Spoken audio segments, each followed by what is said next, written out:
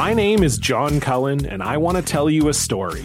It's a story about a scandal, broken relationships, gossip, rumors, money, corporate rivalry, and curling. It's the story of Broomgate, how a single broom, yes, a broom, turned friends into foes and almost killed the 500-year-old sport of curling. It was a year I'd like to forget. Broomgate, available now. This is a CBC podcast. Hi, I'm Damon Fairless.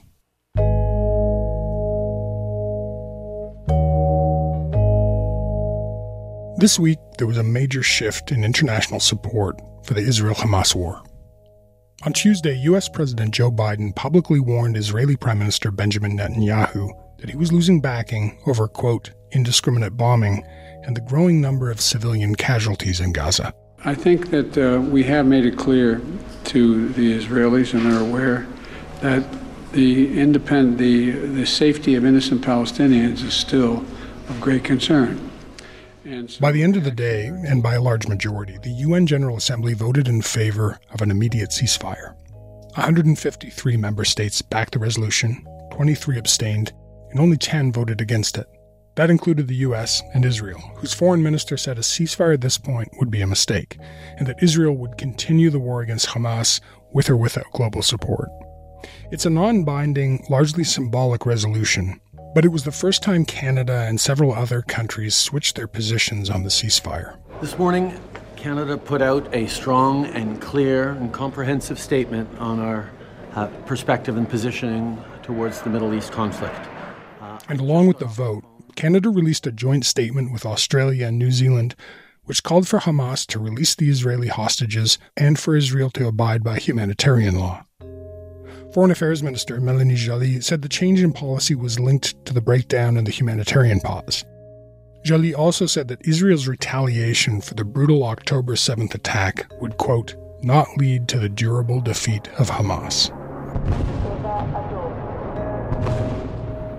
Meanwhile, in Gaza, heavy rains and colder temperatures haven't subdued the fighting. If anything, it's intensified, with Israeli forces bombing northern and southern Gaza, and with tanks moving into the city of Khan Yunis.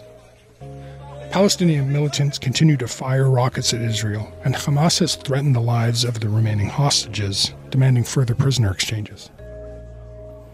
Since the fighting's resumed, the death toll has gone up considerably. The Hamas-run Gaza Health Ministry says that more than 18,000 people have been killed in Gaza since the war began, and more than 50,000 have been wounded. And this week, the Israeli military reported one of its biggest losses of the war after a Hamas ambush in Gaza City killed 10 soldiers. What we see on the ground is that the fighting continues as if there's no bad weather, as if there's no hunger, and as if there's no problem delivering humanitarian aid. Civilians in Gaza are desperate. There are new urgent warnings from the UN and NGOs about the escalating state of the humanitarian crisis. The healthcare system has collapsed. We've got a textbook formula for epidemics and a public health disaster. This is in part, of course, because the shelters have long ago exceeded their full capacity. Today we'll be talking about the situation on the ground. With me is Bushra Khalidi. She's a policy lead with Oxfam, and she's based in Ramallah.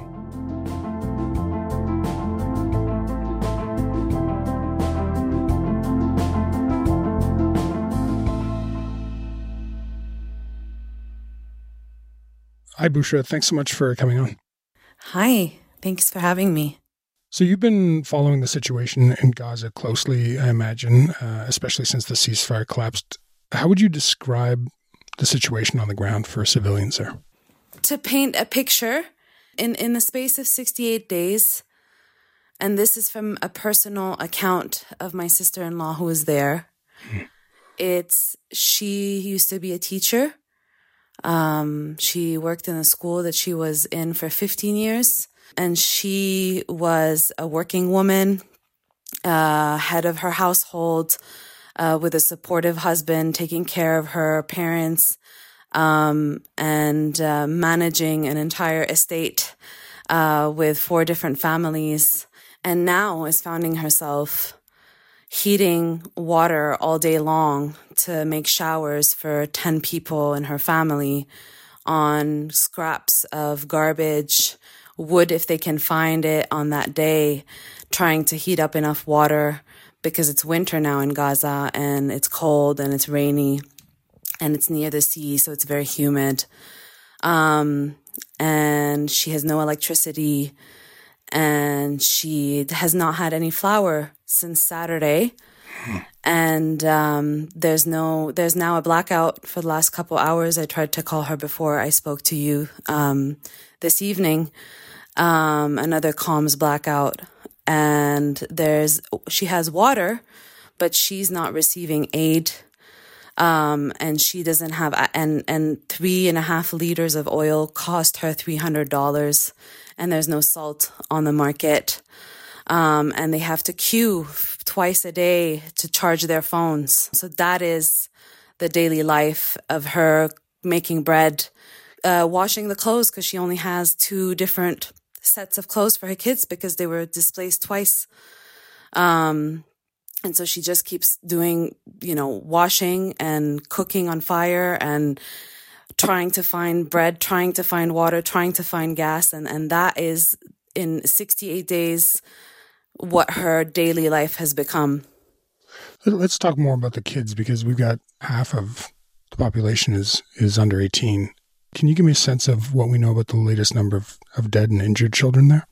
Since the beginning of December, we have very little understanding of the real amount of fatalities, which is now at least at 18,000. But 70% of which are women and children, about 7,500 children.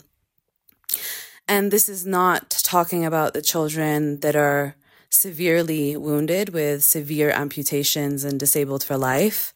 This is not to talk about the 25,000 kids who have lost either one or two of their parents.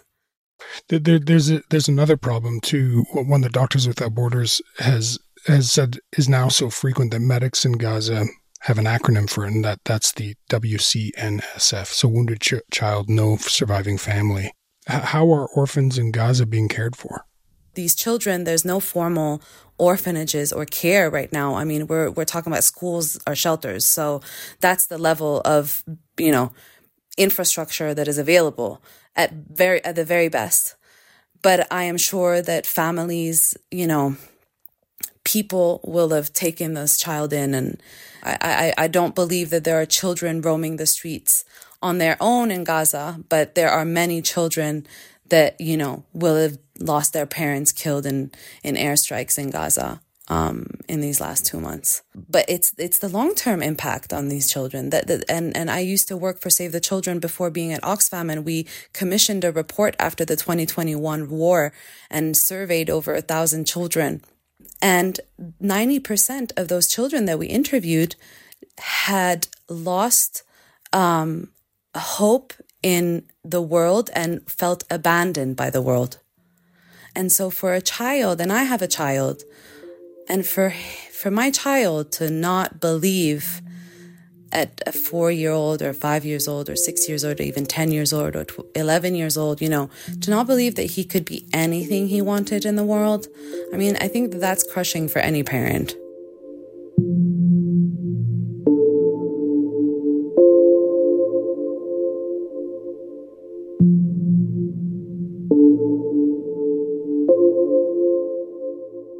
Boucher, you talked about your family, not having flour for the past few days, paying $300 for a few liters of oil.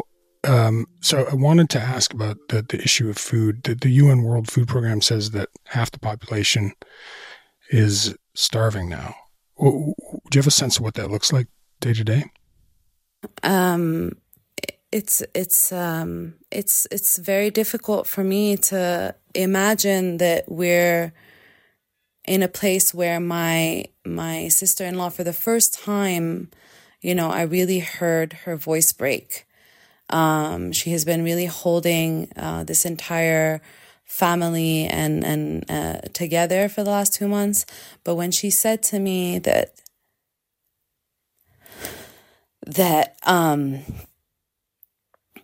that she is not eating because her father, who was elderly and sick, and her kids need to eat. I mean, and I can't do anything, you know? I'm sorry.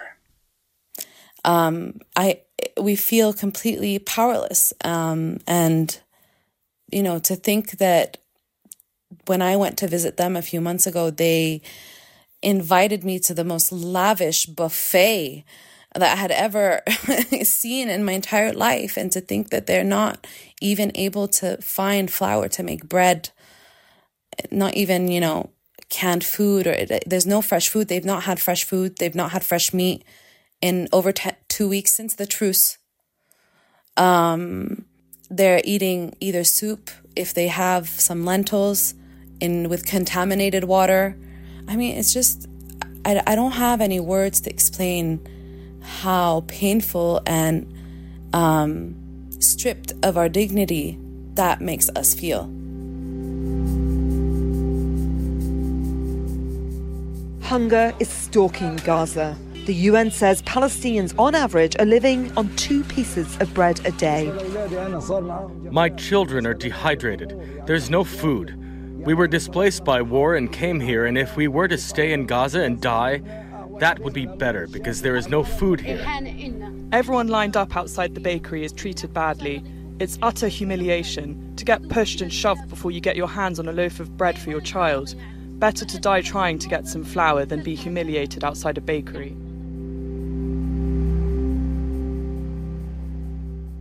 Let's talk about the current flow of aid into Gaza. You're talking about people not getting enough food and no access to clean water.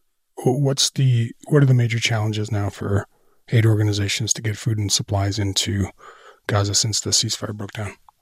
I mean, the short answer to this question is the Israeli siege on Gaza is the major challenge for full access of aid into Gaza. We have extremely limited, restricted access into Gaza and entering any aid or humanitarian workers or medical teams or, you know, materials that we need to repair specific infrastructure, water or wastewater infrastructure. Of course, Gaza was already a situation on the brink, and now it's a completely apocalyptic humanitarian situation. But there's also entrepreneurs, and there's, you know, supermarkets, and there's malls, and there's, you know, and there's imports of goods and exports of goods, and that's gone. So there's no more economy in Gaza. There's no more working economy. Those are the challenges. The challenges is that we are only able to get a very limited number of trucks in. Those trucks need to go through Israeli verification.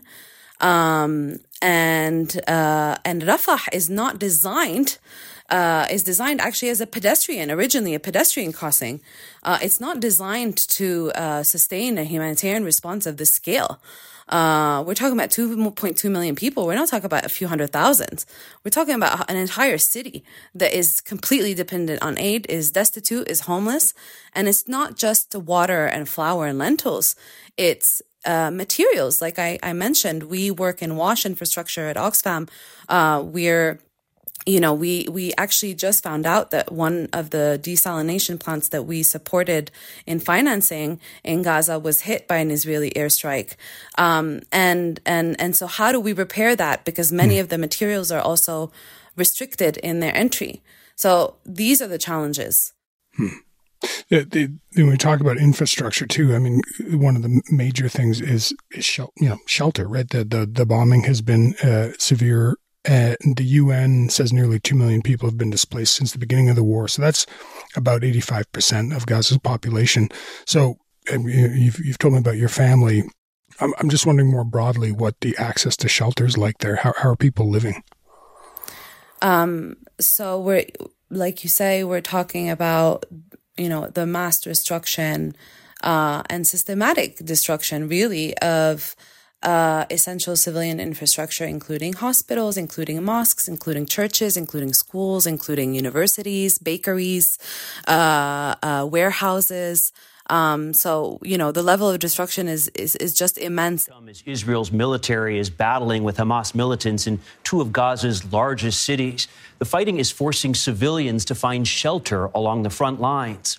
The IDF has accused Hamas of preventing civilians from receiving the humanitarian aid. So shelter there's no shelter. I mean, we're talking about 600 people per toilet. Wow. Women giving birth in shelters with no health care, with no privacy, no dignity, really. The situation in shelters is harrowing, but people have nowhere else to go, to the point that now even shelters are overflowing. If you leave the shelter, you lose your space. So you can't even leave the shelter, because you might risk losing your space. And now we're seeing people building makeshift tents in the middle of the streets, because that's where there's kind of space to put a makeshift tent. And it's not even, it's with plastic and internet cables, like that is what our colleagues are describing to us. And it's raining. And in Gaza, it's a city, yes, but it doesn't have strong kind of ground infrastructure to sustain floods. Floods are known in Gaza to happen. Now with the sewage, with people in the street, with the rubble, I mean, it's just, I can't even imagine it.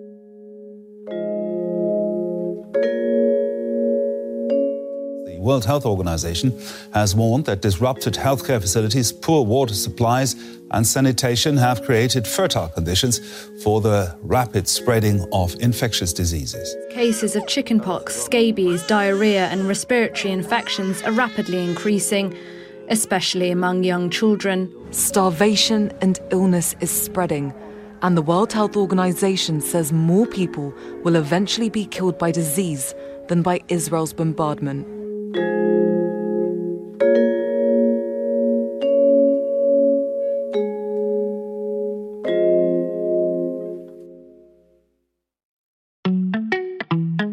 I'm Nala Ayed, host of Ideas. In this age of clickbait and online shouting, Ideas is a meeting ground for people who want to deepen their understanding of the world.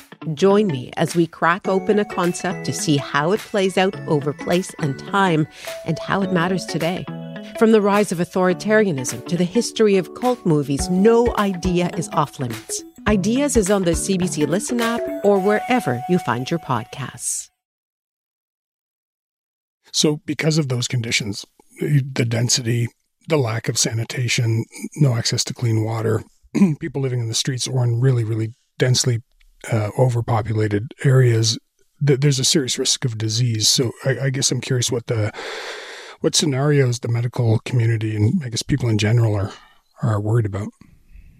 I mean, yeah, this is a great segue into the next looming catastrophe of Gaza, which is, epidemic, full spread epidemics of various different infections. I mean, we started seeing in the second week after the initial evacuation order, already there were skin irritations because of the water. So skin irritations and viral kind of gastroinfections.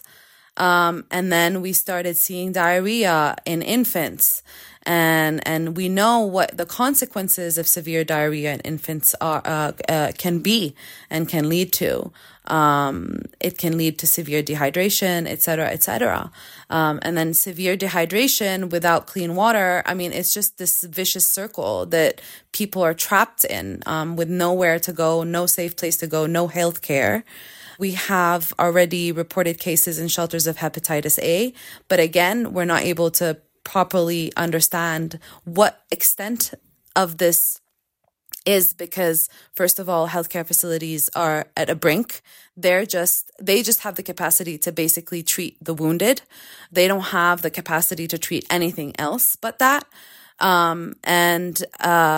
And on top of that, humanitarian workers are not allowed in. I'm not allowed into Gaza. Our colleagues from, it's extremely difficult basically to get, those teams in to conduct those assessments, to get to those real-time numbers as well, to be able to really give you a picture of like how many people are potentially dying of hunger, how many people are potentially going to die of disease because of no healthcare and because of the system, of preventable diseases. Busha, there's a growing concern from the international community now about the war. And I mentioned at the beginning of the episode in the introduction that the UN General Assembly overwhelmingly voted in favor of an immediate ceasefire this week. And Canada, along with Australia and New Zealand, has now said they support international efforts towards a sustainable ceasefire. In the face of an unfolding humanitarian catastrophe, we're going to keep participating in urgent international efforts towards a sustainable ceasefire, but it cannot be one-sided. We need to see Hamas lay down its arms. We need to see it release. So there is a shift in rhetoric. I guess what I'm wondering is given everything we've talked about, what responsibility do you feel the international community has here? It's honestly, the only avenue that Palestinians have had and have is the international community. And they've put all their trust in the international community, by trying to access all of these different, mechanisms at the UN, for years. This is not anything new. There are hundreds of resolutions and dozens from the United Nations Security Council that, on the question of Palestine.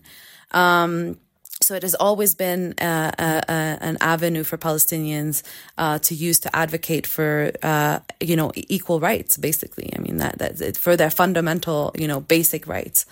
And I think it's too late, that's my answer is the damage has been done. When a healthcare system is collapsed in a city, I don't know if, people really understand what that means if there's no, and how do we get this system back on its feet when the actual infrastructure has been damaged? This is years of, this has taken Gaza years back. So it's very welcomed. And I think that the work that we have been doing or international organization has been critical, I think, in shifting the narrative and pushing against, talking about this protracted crisis. This is a protracted crisis. This is a crisis that has root causes that have not been dealt with for years. So it's welcomed, but there's way more that we need to be doing because today there's still bombings in Khan Yunis and the ceasefire has still not happened. So it's a bittersweet kind of response, I guess. Busha, thanks so much for speaking with me. I really appreciate it. Thank you for having me on your podcast.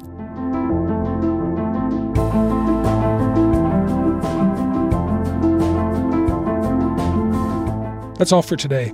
Front Burner was produced this week by Rafferty Baker, Shannon Higgins, Joyita Shingupta, Lauren Donnelly, and Derek Vanderwyk. The sound design was by Mackenzie Cameron and Sam McNulty. Music is by Joseph Shabison.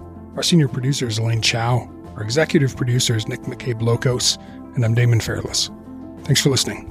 Front Burner will be back on Monday.